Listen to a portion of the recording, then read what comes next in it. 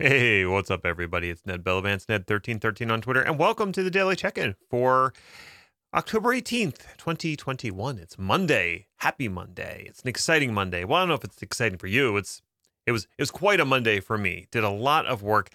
I've recently learned or remembered how difficult video editing really is and how little I enjoy it. There's a reason I farmed this responsibility out to somebody else.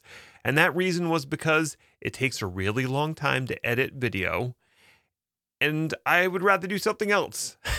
But unfortunately, my editor of choice is away on a trip, and I need to get some editing done for my latest Pluralsight course, which is a redo of my Terraform Getting Started course. So I'm going to be editing that content myself. The one thing that I do enjoy about editing, and this seems a little strange, is that when you edit yourself, you get a better sense of things that you could do in your presentation to be better. Now, I don't want to get too deep into the weeds about that. First I want to check in with you. So let's do that. How you doing? How was your weekend? Did you do anything good? Do anything interesting?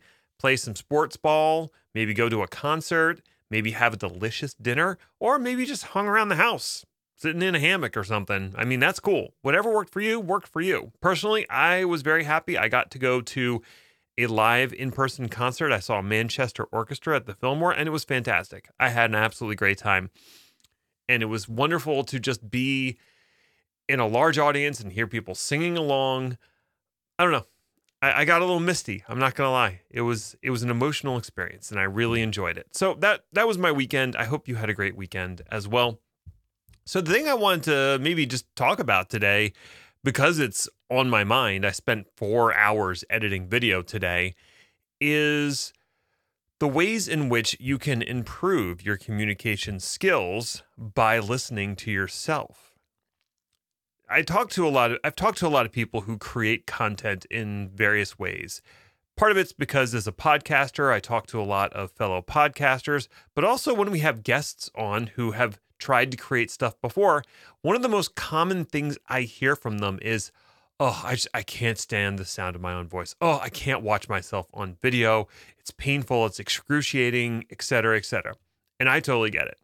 When I first started doing courses for Pluralsight, it was agony to edit myself because I would have to listen back to myself for hours, my voice coming through the speakers, and my mind would pick apart all the things I could have done better, all of the ways that I sounded wrong or wasn't saying the right thing. You can really lock yourself into a situation where you keep re-recording until it's good enough and it's never good enough. Fortunately, I didn't have that problem. But it was certainly difficult to listen to myself over and over, say the same phrase 16 times as I'm trying to get it right. But one of the things that I learned from that process is hearing all the things that you do wrong helps you do better.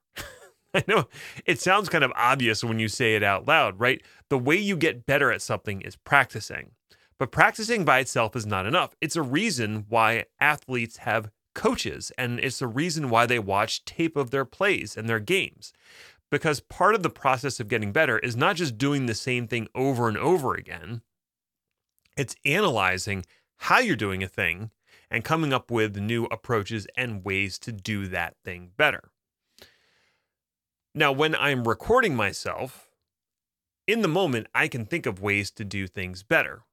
But when I'm editing, that's my opportunity to really dig into what I'm saying, how I'm approaching things, and make mental notes for the next time, ways that I could improve, things that I could do differently. One thing I noticed today is I am saying, "Let's go ahead," or "I'm going to go ahead," a lot during my demos. I'm not saying it during the regular slide presentation, but I say it a lot during the demos. And it's mostly just a filler word. I could skip that whole beginning of the sentence. Let's say is another one. Let's say I am about to create a variable in Terraform. I might say, "Let's go ahead and create that variable in Terraform." Where I could just say, "I'm going to create that variable." Or I could just create the variable and say, "I'm creating a variable here. This is why I'm doing it." Instead, I tend to start a lot of sentences with, I'm going to go ahead, let's go ahead. And I think that's something I'm going to work on over the duration of this course is not never saying it. It's not that I can never say that phrase. It's that I should say it less and mix it up with other phrases that are similar. Another thing that I noticed is I start a lot of sentences with now. Now we're going to do this. Now, and the reason is partly because in my mind, I'm engaging directly with the learner and I'm letting them know what's happening right now. But the thing is, they're already there. They're already listening to it right now. So I don't have to keep saying now. I can skip that word and just say the thing that comes after it. Now we're going to, I can just say, we're going to. Or instead of now I will show you, I can just say, I will show you how. You can see why it's a filler word. It's just something added to the beginning of the sentence that doesn't really change anything about the sentence. You don't realize you're doing all of these things until you've recorded yourself a lot and listened back to your own recordings. My advice, if you want to become a better speaker and a better presenter, is to listen back to recordings of yourself.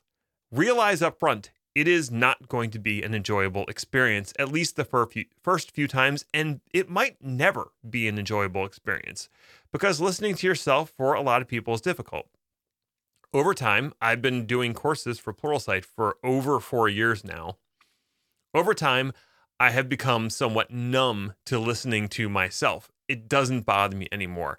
I've become almost, I don't want to say medical about it, but I've become detached from the fact that it's me, and I can listen to it with that sense of detachment, and that helps me out a lot. That comes with practice, though.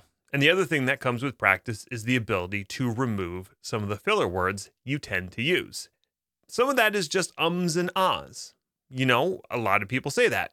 You know is another common phrase that people say.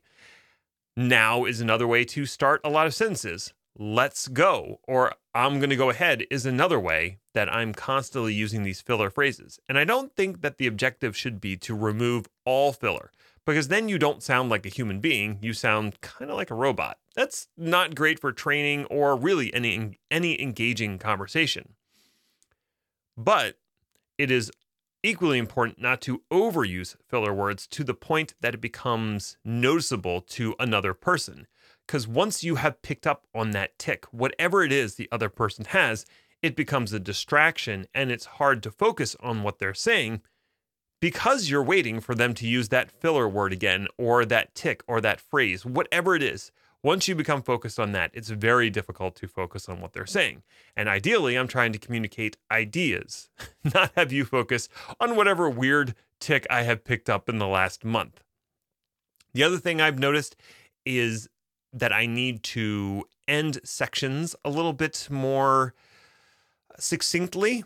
And part of what I've started doing, and this might be shocking to those who know me and how I've tended to write my courses, this is the first course where I'm actually writing a script for most of each module. I'm writing a script all the way out, and I'm reading that script. Now, I'm reading it with feeling. I'm not just reading the script. This is what it says on the page. I don't sound like a robot. The way in which I write the script is very conversational. So it doesn't sound like I'm reading from a script, but it has helped me really focus in on what I want to say within a particular module. And it ensures I don't leave anything out because I write the script, I read the script to make sure it's good, and then I read it out loud as I'm doing the presentation. And it's very easy for me to pull out places where I could improve or change something. It's also sped up my editing process because now there's a lot less flubs because I'm reading from something. I'm not just speaking extemporaneously. So that is what I have learned most recently.